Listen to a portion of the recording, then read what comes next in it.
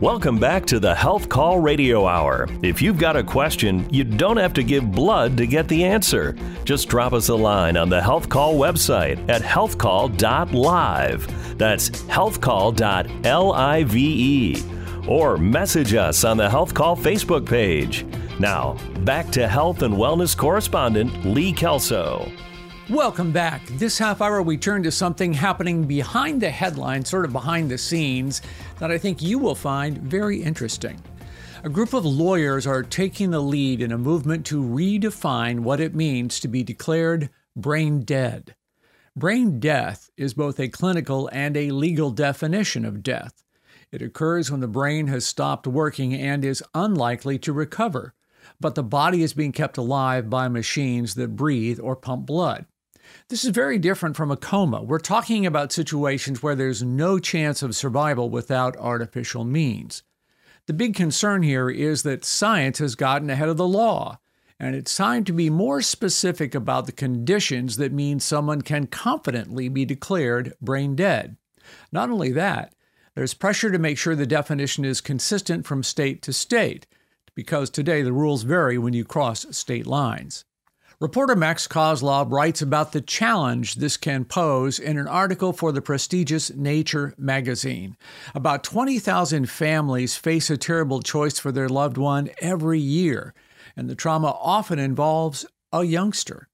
As Max explains, that is exactly what happened to a California family after a very common childhood operation. Yeah, very tragic case. It unfolded over the span of nearly 5 years. It started in 2013 when a girl named Jahai McMath was undergoing a routine tonsillectomy. She was getting her tonsils removed. She woke up after the surgery, seemed to have gone fine. Until they discovered just a massive bleeding coming from the surgery wound, and it unfortunately led to her heart temporarily stopping, and that then meant that her brain wasn't getting the oxygen that it needed to perform. And, the brain really rapidly loses functionality if it doesn't get the oxygen it needs. And so she suffered some very serious brain damage in that time. She was hooked up to a ventilator, and it looked as if she might be alive. They went through this battery of tests and determined that she was indeed brain dead, that all functions of her entire brain had stopped. And this is difficult. I mean, if you're a parent in that situation, your daughter just went in for a routine tonsillectomy, and all of a sudden you're being told that she's dead. She's brain dead. This all unfolded in California, and she was issued a death certificate. In these cases, there's no chance of recovery, and there's this fear that if there's no chance of recovery, that the ICU could be filled with a lot of people who are in this kind of strange status. Yeah, this suspended animation. And so the family then, for religious reasons, couldn't accept or didn't want to accept that, right? So, or that they would remove her from the machine. So they went to, was it New Jersey? So yeah, there's a whole legal showdown that went down where, they tried to overrule the brain death declaration. The court said no. And there was this whole back and forth until I believe that they agreed to release her into her custody in that time and brought her to New Jersey, which is the one state that allows for an opt-out for religious reasons to a determination of brain death. And there she stayed connected to artificial support for another 4.5 years. And in that time, they were trying to make the case that she was not brain dead, but the scientific consensus seems to be that although there were these limited movements that they saw, that those didn't amount to any kind of coordinated reflex. It didn't show that she was able to breathe on her own or was capable of consciousness on her own. And those are kind of the two fundamental tenets of what it means to be alive, really, but also what brain death is kind of testing for, what all the tests look for. Because she is a teenager at this point. She underwent her first menstruation, which kind of shocked everybody because that's not something that you would maybe expect from somebody who is legally dead. And that actually kind of gets at the crux of some of these challenges to the notion of brain death, because if that were to be the case, if she had her first menstruation, then there's a part of the brain that usually kind of starts the cascade of hormones that are responsible, that are necessary to make that happen. But it's this very limited, very small part of the brain called the anterior hypothalamus. And what researchers told me is that in some people who are brain dead, most people do not have any kind of activity there, but in a limited subset, because it receives blood in a different from the rest of the brain, that maybe function could be still preserved there. And that kind of goes against this whole notion of all functions of the entire brain. And there could be a potential argument there to be made that not all functions of her entire brain had stopped, therefore she is not dead. But at the same time, it's not something that, of course, would necessarily help her recover in any way to be able to start breathing again or have the capacity for consciousness. It's kind of a bodily hormonal function, if that makes sense. So that was kind of the big challenge there, really, in kind of communicating to the public what exactly this notion of brain death is. So just let's close that loop. Did she pass away? What finally happened with this young woman? After 4.5 years, she suffered another bout of internal bleeding. And at that point, her heart did stop permanently. And she was issued a second death certificate in the state of New Jersey. They had a legal challenge kind of based on this argument that I was just putting forward about the fact that not all functions of her entire brain had stopped. They're trying to get her death certificate in California erased. With her second death certificate issued, they withdrew that complaint. But it's not just Jahai McMath. Brain death is rare. The vast majority of deaths are declared under the cardiorespiratory criteria, we call them. But there have been other lawsuits that have been popping up in a similar vein. There's just this, and it's not just limited to brain death. There's been much more pushback against the medical community and kind of questioning some of these things that we took maybe at face value when they first came about. And so that's part of the reason that this group of lawyers and clinicians and bioethicists have come together to try to iron this all out. Yeah, it sounds so simple on a soap opera or a TV show, right? Oh, they declared him brain dead. But obviously a lot of gray area here that these folks are trying to work out. Now, my understanding is this is a group of not necessarily doctors, but as you said, lawyers and others who are going to write some standards. And the expectation is then states would apply these standards to new laws, so we'd have a uniform kind of description of what brain death is. Is that where this is heading? It's a little bit confusing because in the U.S., this Determination of Death Act is determined on a state-by-state level, not on a federal level, at least for now. And it doesn't seem like that's going to change anytime soon. And so there's this organization called the Uniform Law Commission, and they write model legislation for all kinds of different things. And they make these model laws where, it'd be really great if every state had the same law for this. And brain death is one of those things, or death in general. It's like you wouldn't want to be alive in one state and dead in another state. And so they urge state legislatures to adopt kind of their version of the law and try to kind of make sure they're as uniform as possible. Basically, the next steps here is after it passes the Uniform Law Commission, at that point, it's sent out to all of the state legislatures, and they can at that point decide whether they want to take it up, whether they want to revise it from the 1980 standard, if they want to revise it in their own way, in any way, shape, or form. So it still faces quite the uphill battle. Even if they decide on something that everybody's happy with, the state legislatures might not. So we are a long way from that decision point, but clearly all of us have a stake in what this group of lawyers comes up with and how states eventually redefine brain death.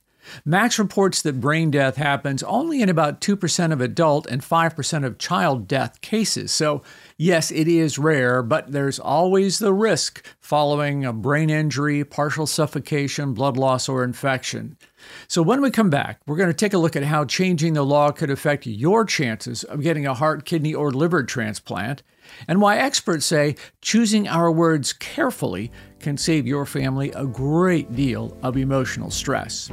If you need to run, no problem. You can always catch the podcast of today's show on all the major services or visit the Health Call website at healthcall.live for a video version of today's guest interview. And while you're out there on the web, consider joining our mailing list. I'll send you just one email per week with a preview of the topics we'll be covering. You can also use the contact form to drop me a line. I read every message, and you'll always get a personal reply. Again, the website is healthcall.live. Okay, we are back in a flash with more of the Health Call Radio Hour.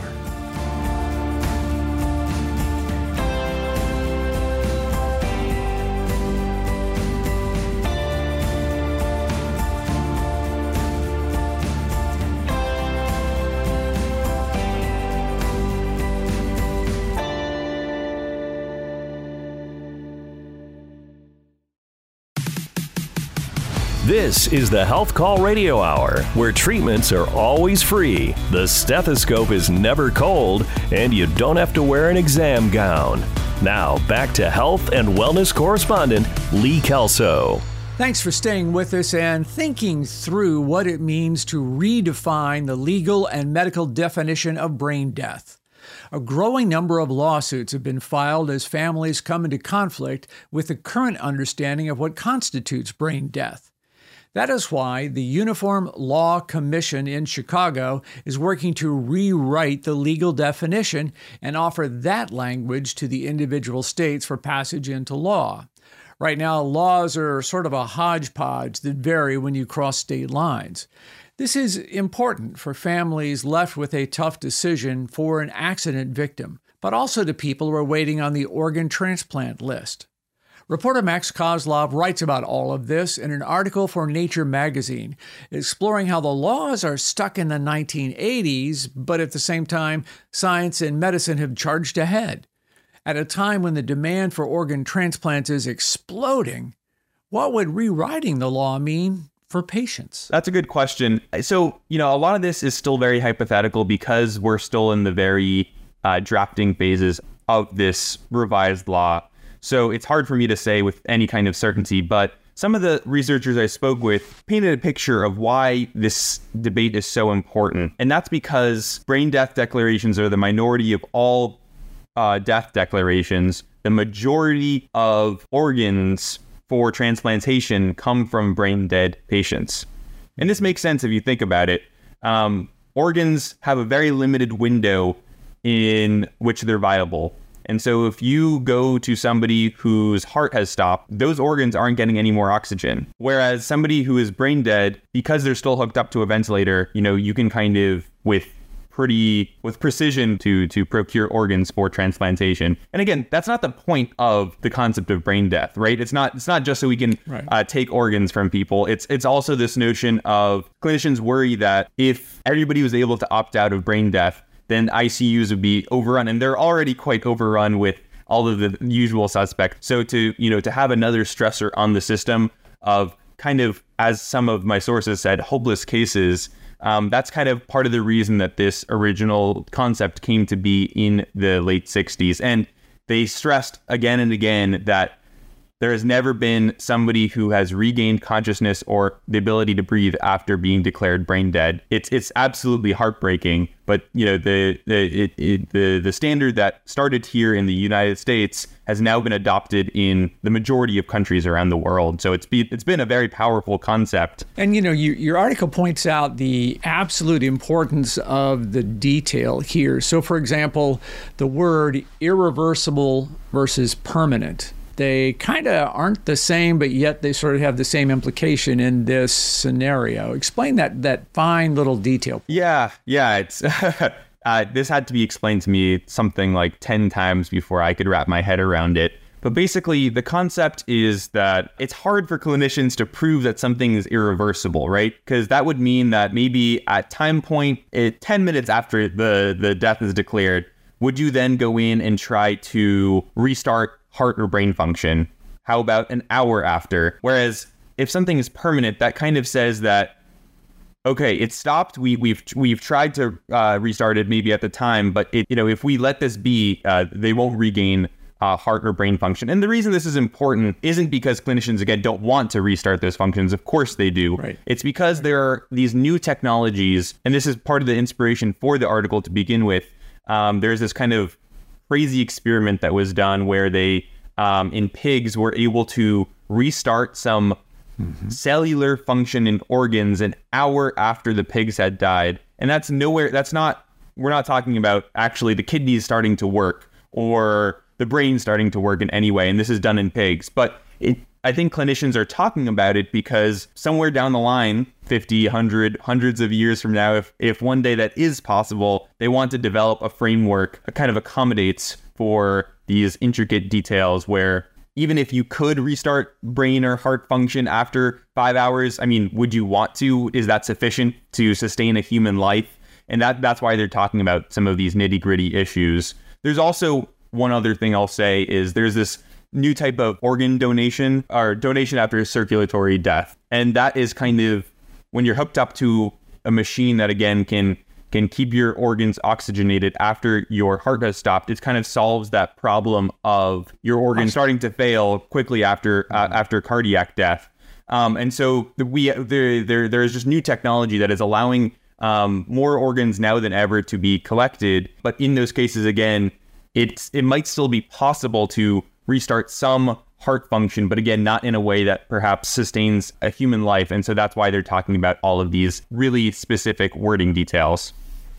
Yeah, to that point, I walked away from your article thinking, as I'm writing an advance directive, you got to be very specific. You can no longer say in the event of brain death. Now you have to describe very specifically what brain death means to me, right? Yeah. I mean, and one of my sources for this story, she's a pediatrician and bioethicist, and she said, honestly, more than anything, like this should be great incentive for you to file an advance directive, to be thinking about these issues so that your loved ones aren't guessing what you would have wanted after or when you're in this kind of situation. That's where a lot of this is coming from, is this kind of disconnect between the loved ones who are trying to make these really difficult decisions about what they would have wanted. But things like advance directives can help, underscore exactly what it is, how you want to be treated.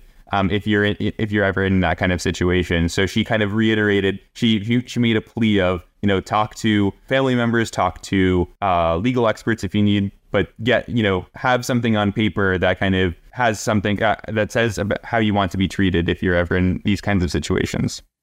Again, that is reporter Max Kozlov, who wrote about the effort to redefine brain death laws for Nature magazine. No one wants to think about a tragedy like this in their family, but as doctors are ever better at keeping our bodies alive, it's smart to have a plan. So here's some advice from the experts. Be specific about your wishes. Make it easier for your healthcare proxy to make a decision they know you would agree with. Then talk to your loved ones about your advance directive so they know you have one, and also so they understand your instructions and will agree to honor them. Your wishes may change over time, so the experts say it's a good idea to review your advance directive regularly.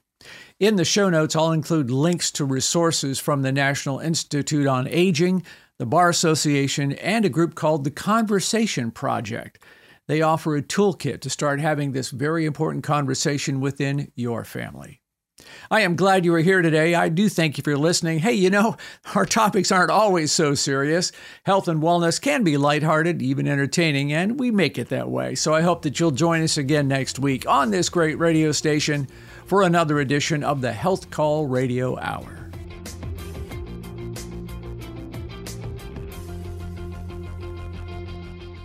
You've been listening to the Health Call Radio Hour. The discussion of conditions and treatments on this program is not a substitute for professional medical advice, diagnosis, or treatment by a healthcare professional who knows you and your health needs. Find the podcast of today's episode wherever you get your podcasts, or watch extended video versions of today's interviews on the Health Call website at healthcall.live. While you're there, drop us a line to ask a question or suggest a topic for a future broadcast. Join us each week on this station for another edition of the Health Call Radio Hour.